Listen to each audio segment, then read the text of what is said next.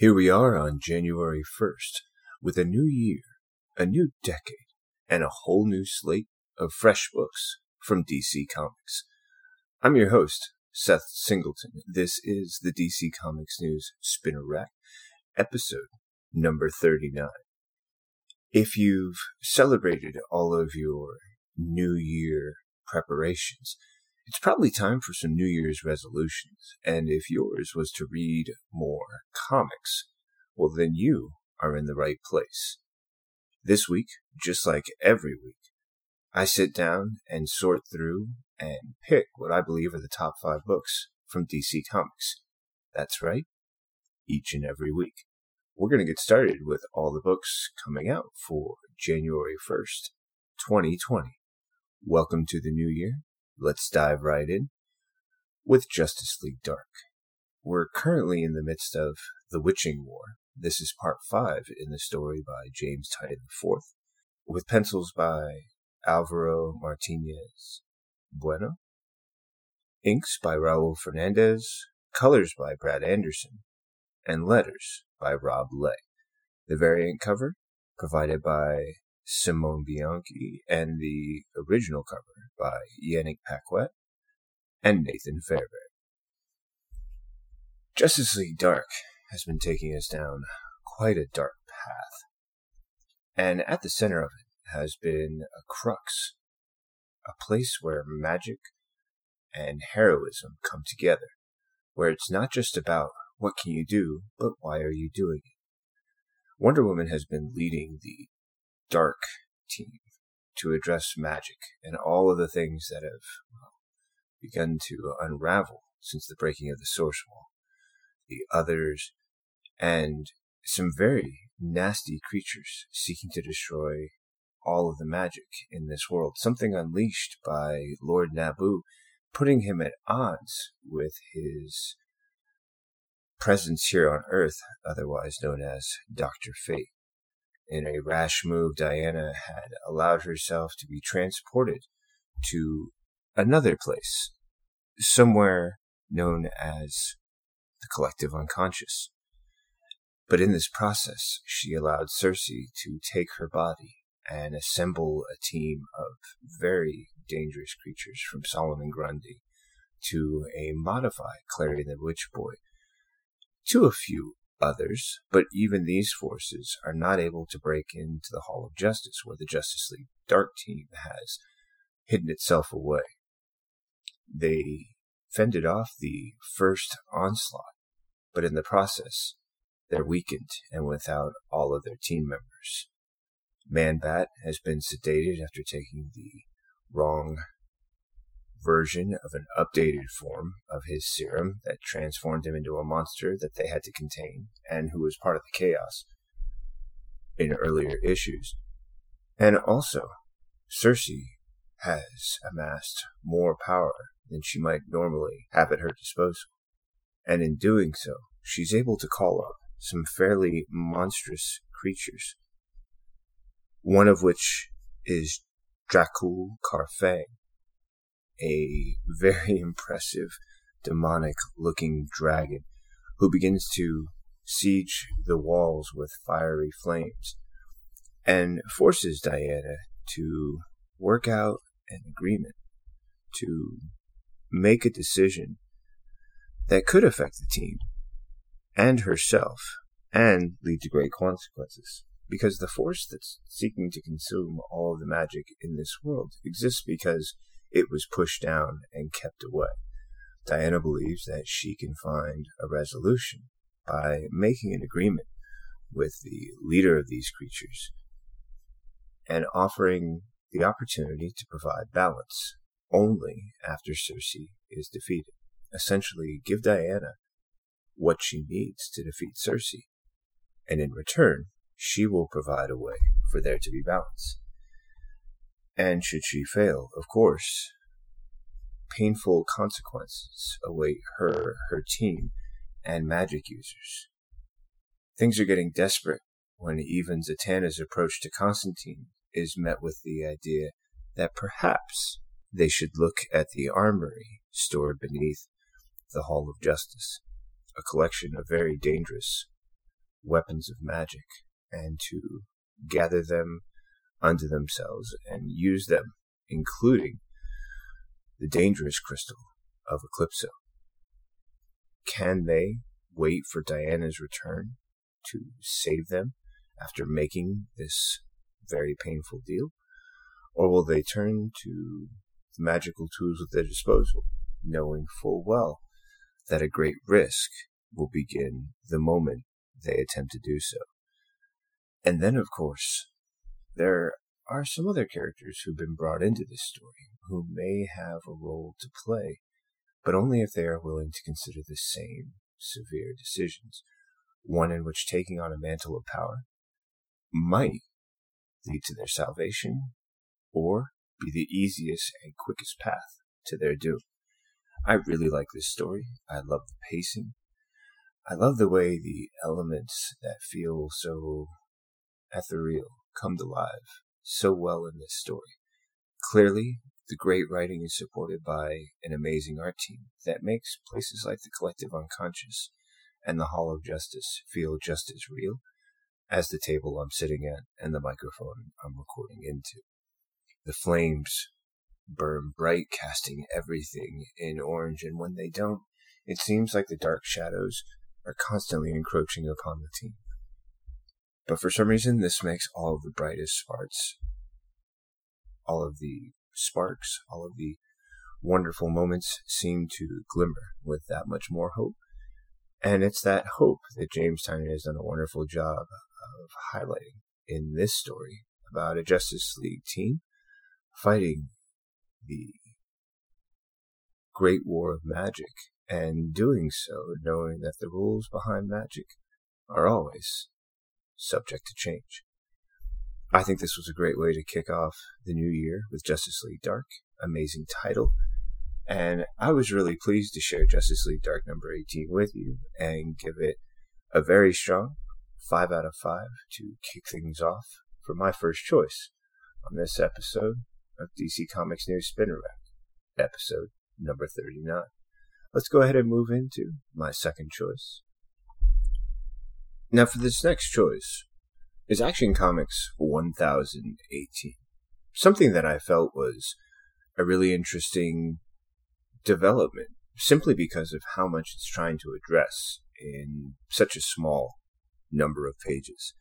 In the story by Brian Michael Bendis, supported by John Romita Jr. on pencils, Klaus Janson on inks, Brad Anderson on colors, Dave Sharp on letters, Romita Jr., Janson, Anderson on cover, and Gabriel Del Otto providing the variant cover to Metropolis, Doom, Part 2.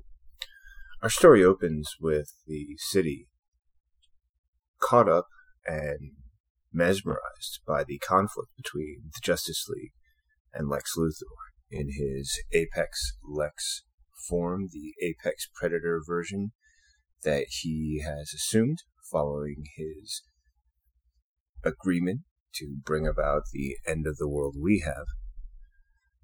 But the story takes a bit of a detour when we see a figure who hasn't quite made a decision about whether or not they will be powerful for good or for evil.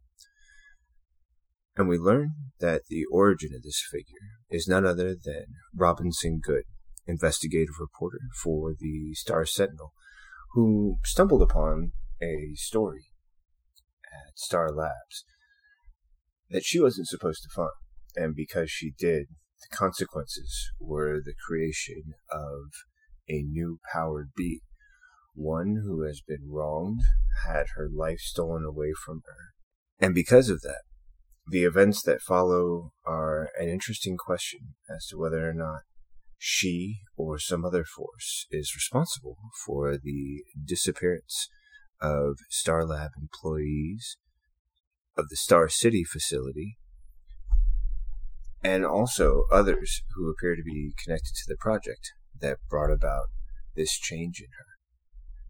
It's her appearance that causes Superman to take his focus off of his conflict with Lex Luthor And it leads to an interesting moment where we see a flashback from 2 days before, when Clark Kent is meeting with the new fire chief.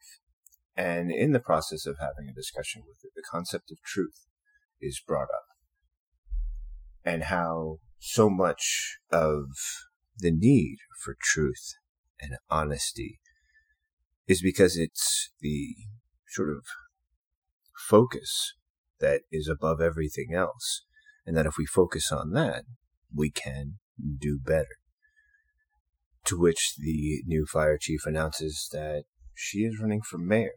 And when she starts talking about how it was Superman who inspired her because of his truth and his example, Clark feels that with his, during this time frame, upcoming announcement about who he is and why he is making it public to the world is revealed to the fire chief in this quiet moment in which he feels that he believes he can trust her, and if she can keep his secret for the next 2 days, he as Superman will endorse her run for mayor.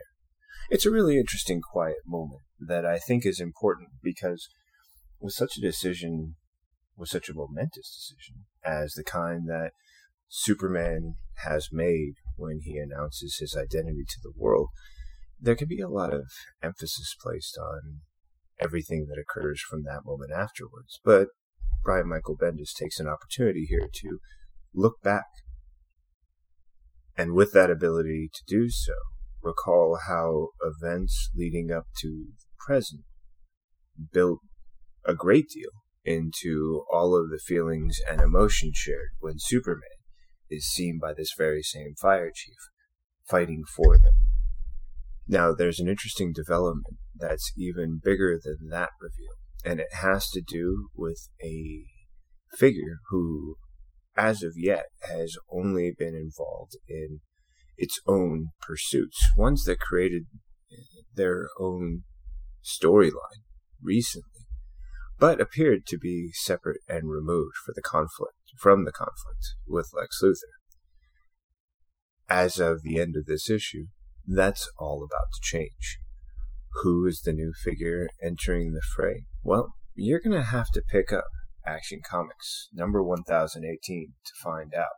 But along the way, look forward to enjoying really interesting story perspectives, an intriguing approach to power and the consequence of creating a figure of power, and what could be an interesting tightrope walk for this character. I'm intrigued to see how they will come to play potentially a bigger role in this story, and I'm also curious how these layers will play out, but I'm intrigued by the setup and the premise. Brian Michael Bendis is known for creating layers of story and sometimes introducing pieces that begin and end in one moment or carry on for many issues, sometimes not appearing or appearing very sparsely before eventually making their impact. So how this could play out could be a very interesting development, and I like the premise of setting it up here in 1018 by introducing a lot of information that wasn't available or known to the reader prior to this issue, and yet fills in some gaps and creates a backstory and background for the events that are occurring in the present. It creates a really interesting development that I'm looking forward to seeing how it plays out. And of course, I'm curious to hear your thoughts. Stay tuned to the end of this episode so you can let me know on all the ways we have available what you're thinking, what your scores are, and just what else you'd like to share with me.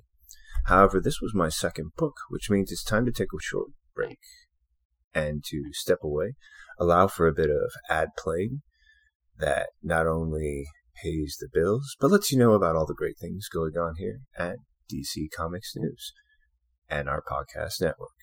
We're going to step away for that quick break, and I'll be right back with choices 3, 4, and 5. See you in just a moment. Hi everyone, I'm here to tell you about the DC Comics News podcast, here every week to talk everything DC.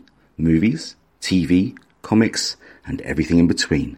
But don't just take my word for it. Here are a couple of our sponsors. Listen to the DC Comics News Podcast. It's audio justice. No. It's audio chaos. These wackos are crazier than I am. Well, maybe you're both right. Regardless, you can catch us on every kind of podcast platform. Apple Podcasts, Google Play, Spotify, Stitcher, and everywhere you find great podcasts. So, can I go now? Let him go. He did everything you asked.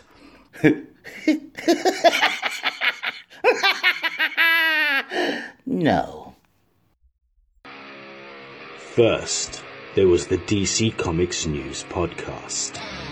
Then came the Spinner Rack. And now, the third show brought to you by the guys that brought you all that other stuff I just mentioned. I Am the Night. A story about the stories. A show celebrating Batman, the animated series. Week by week, episode by episode. Just when you thought it was safe to put on a pair of headphones. I Am the Night. Well, thank you for sticking around during that quick little break. We are back now with my third, fourth, and fifth choices here on the DC Comics News Spinner Rack, episode number 39, our first of the year 2020. I'm your host, Seth Singleton. Let's go ahead and dive right in to my third choice, which is Martian Manhunter, number 11. In this 12-issue maxi series, we are at the penultimate book, and here we see that John and Detective Mead have reached a point where they've developed trust in each other, seen their weaknesses and failures and challenges, and have learned to realize what they need from each other. With that now firmly established, they can go their separate ways. Mead sending John off to confront Charn and to rescue the little girl who started this whole adventure in the first place.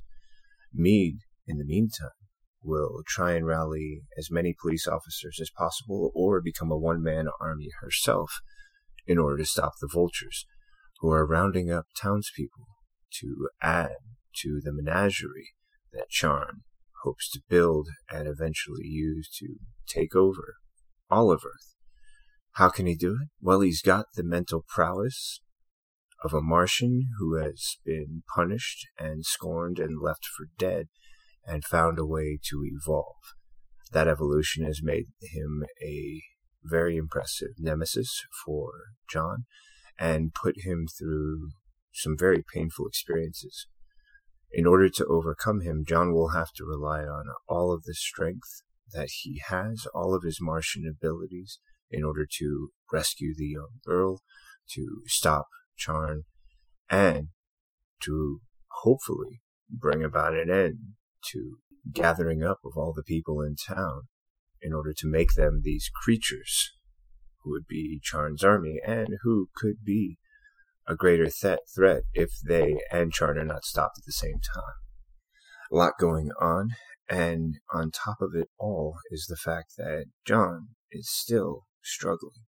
While he's made great headroads, it's clear by the end of the issue that Charn still has an advantage, not only based on the accumulated hate, but the time allowed to hone his abilities and become something so dangerous that he can destroy the very fabric of what makes John Johns a Martian. With only one more issue left after this, I felt that this did a great job in number 11 with this team. The writing by Steve Orlando, art by Riley Rossmo, colors by Juan Plasencia, letters by Darren Bennett, Riley Rossmo providing the original cover, and Joshua Middleton with the variant cover. Together, created all of the setup we need to charge into a final 12th issue. And I mentioned all of those people because I love the way they support this great concept and bring it to life with their colors, their details, their shading and shadowing. And there's something lovely about that variant with John and Charn face to face, a little mano-a-mano, and the jarring disconnect between their two figures, the smooth, almost serene green of Martian Manhunter's skin and the red, jagged, teethy, bug-eyed features of Charn. If you haven't yet, take a chance to check it out. And if you haven't considered Martian Manhunter number 11 among your top 5 picks, I'm highly recommending it as my third choice. A solid 5 out of 5, a great way to compile everything that's occurred up until now, present it, and then leave us knowing what all the stakes are as we charge into issue number 12. Happy to give Martian Manhunter a solid 5 out of 5. A great addition to this first collection of books for 2020, and one that I'm looking to hear your thought later on. We've got 2 more books to go. Let's go ahead and jump into my 4th choice. Now for my 4th choice this week, and the first episode of this year, episode number 39, is Batgirl number 42, a title that I have not mentioned quite as often on the DC Comics News podcast, a title that I've enjoyed reading and enjoyed following the story, the most recent being Oracle Rising. And in issue number 42, we reach the finale of Oracle Rising. In doing so, we have the chance to wrap up this amazing story by Cecil Castellucci with art by Carmine Digian-Domenico, colors by Jordie Bellaire, letters by AndWorld Design with Digian-Domenico, and Ivan Placencia providing the original cover, and Terry and Rachel Dodson providing a really beautiful variant cover. There's something so optimistic about Batgirl, something so engaging, so heartwarming, so colorful, that I really enjoyed watching her in this story be more than she has been. In order to overcome the figure known as Oracle, an AI given a gift by Lex Luthor and the tools to take down Batgirl, who she believes forgot her, left her, abandoned her, and in doing so deserves all of her vengeance. As an AI, she has been scorned, and she wishes to exact revenge. Her task has led to a series of misfortunes for Batgirl, her friends, and the city where she lives. It's created complications for her personal life, and it's caused her to give up many of the things that she had been trying to build in order to balance out Batgirl with a normal life, a day-to-day life lived during the 9 to 5 in the daylight. Unfortunately, she's had to make the hard decisions in order to take on and defeat Oracle. What's led her to this point is the near death on her part and the realization that Oracle has figured out everything that Batgirl would normally do in almost any given situation, including the one she's in. In fact, it's all part of her plan. Using the knowledge that she has at her disposal, Oracle has taken advantage of the ability to predict every action that Batgirl would normally take.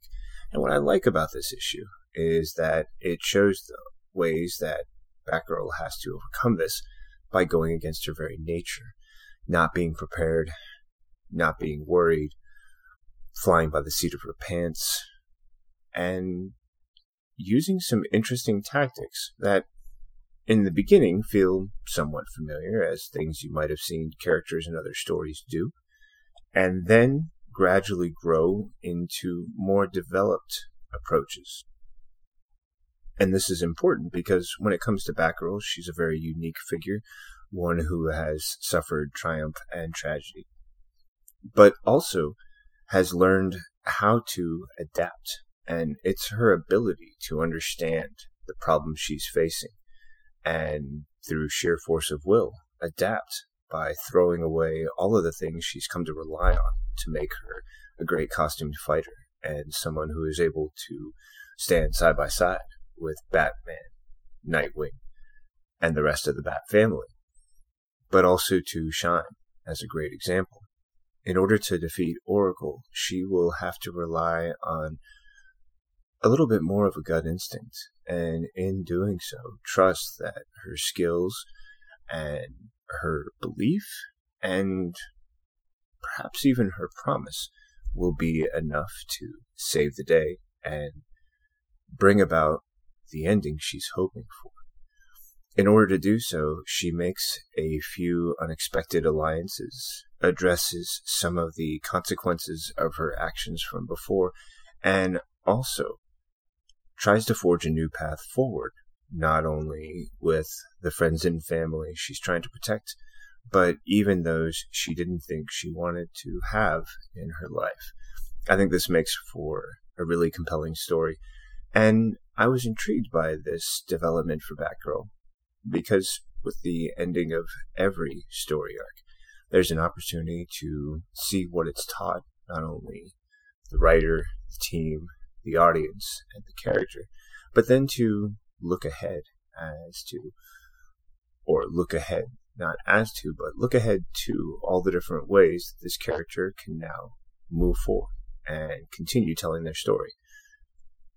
Given that Batgirl had to let go of all of the things she's relied on and become a different crime fighter, she has a unique opportunity to either try and rebuild all of the things that were destroyed during this process, or try and set them right as best she can, and then move on to follow whatever her new path may be and the results it may provide once she's far enough down the road to see why it's taking her and where she's going.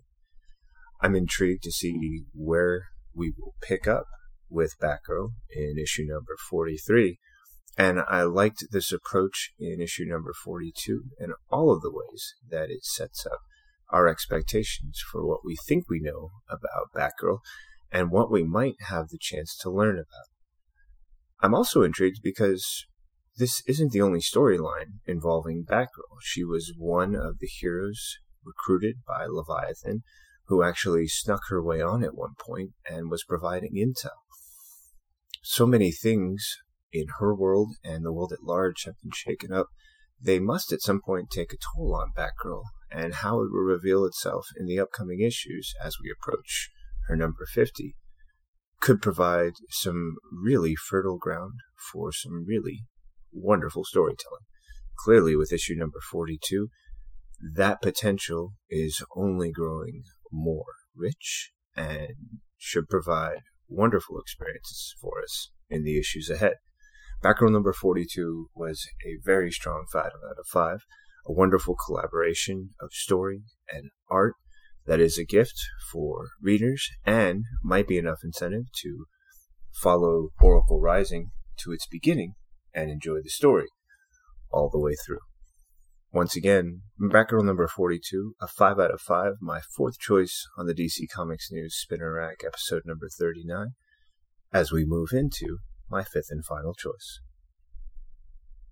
There was a time when you couldn't turn on the television without seeing a McDonald's commercial featuring Ronald McDonald and all of the gang. And then there was a time where they suddenly were gone. In those moments, it's interesting to consider what might have been in a different reality.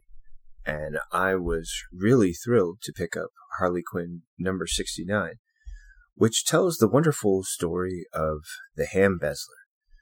Very similar to the Ronald McDonald Hamburglar, a figure accused of stealing and using the employee pension fund that had been set up by the hamburger establishment that the Hambezzler and so many other characters with a striking resemblance to those Ronald McDonald characters I just mentioned.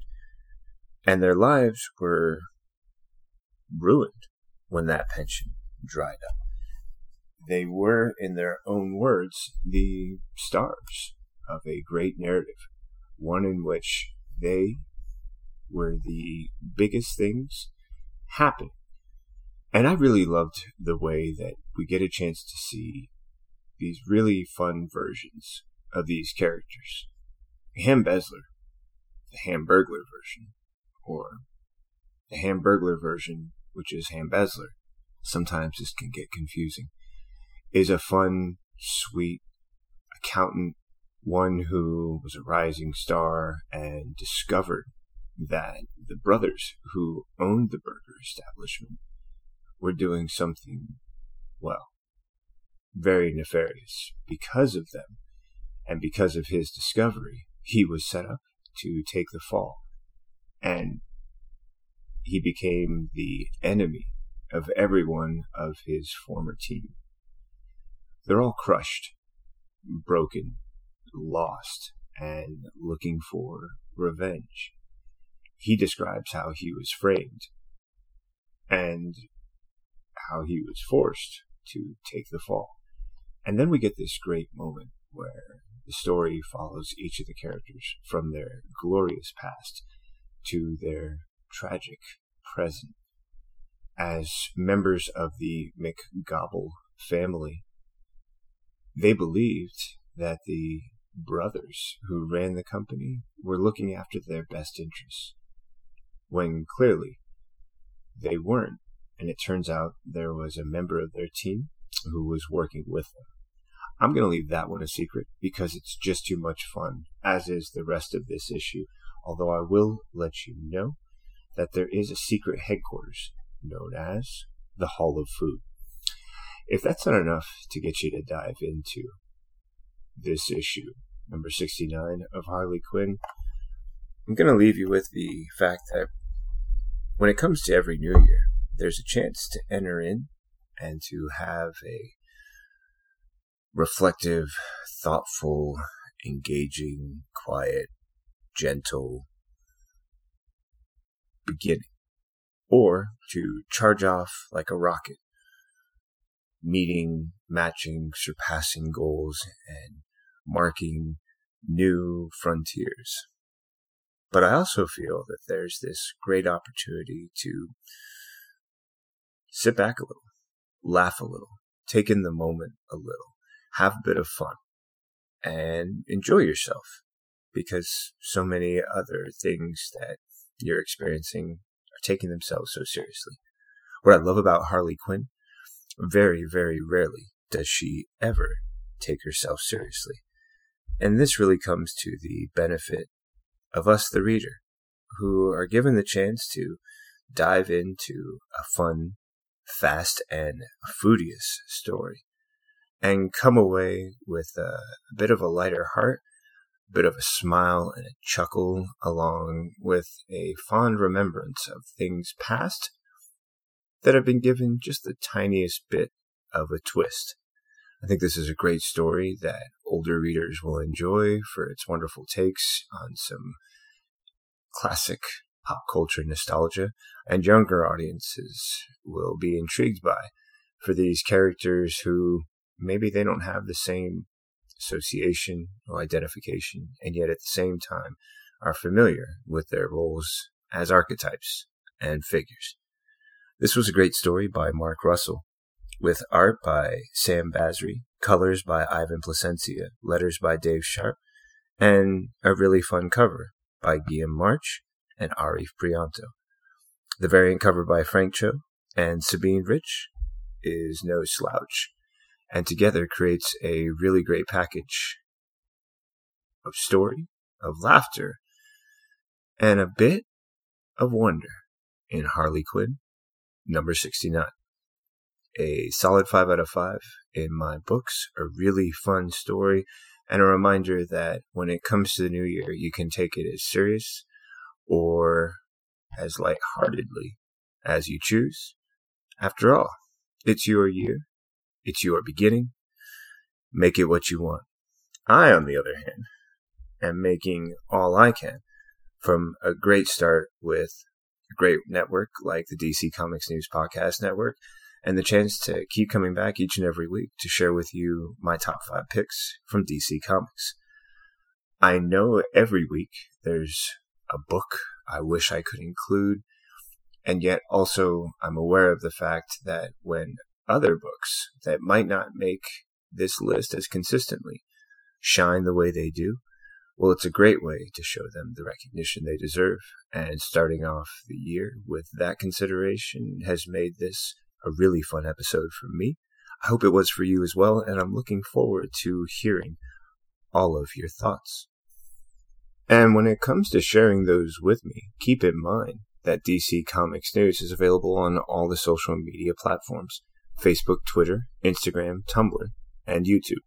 All you have to do is use that @ symbol, capital D, capital C, capital C, OMICS, capital NEWS, or @ DC Comics News, to let us know what you're thinking, to tell us whether or not my score was right or wrong, or where yours is close, but just a little bit different, and all the fun reasons why. Wherever you're listening, you can find the DC Comics News podcast on every major podcast platforms. So if your friends, family, or loved ones are interested, remind them that whether it's Apple Podcasts, Spotify, Stitcher, or Google Play, all they have to do is look for DC Comics News and then subscribe to never miss every great episode. I'm also going to remind you to subscribe, because it will allow you to not only catch every episode of the DC Comics News Spinner Rack, but every episode of the DC Comics News podcast and the team that brings you all the happenings and goings on in DC Comics, whether it's movies, TV, streaming, or the source material comic books. If it's a headline, we're talking about it. And of course, you'll get the chance to catch great content, original, such as our newest podcast, I Am the Night,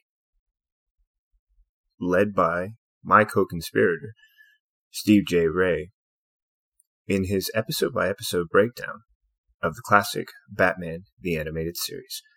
It's one you won't want to miss. He's already got quite a few episodes available for you to listen to, catch up on, and then be ready for each new episode as they come out. If you loved Batman the Animated Series, you're going to love I Am the Night. This has been the DC Comics News Spinner Rack, episode number 39, and I've been your host, Seth Singleton. Really lucky to start off 2020 with you, sharing this great list of books, and coming back to you each and every week to share my top 5 with you. Again, don't hesitate to reach out with your scores and let me know what you're thinking out there. And if you want to reach me personally, you can always find me on Twitter at @1 More Singleton, or just type in my name, Seth Singleton, the word story, and leave me a message on whatever platform you feel the most comfortable. This has been the DC Comics News Spinner Rack. I'm looking forward to a great 2020, and I thank you for joining and sharing it with me. Catch you next time. And as always, read more comics. Thanks, folks.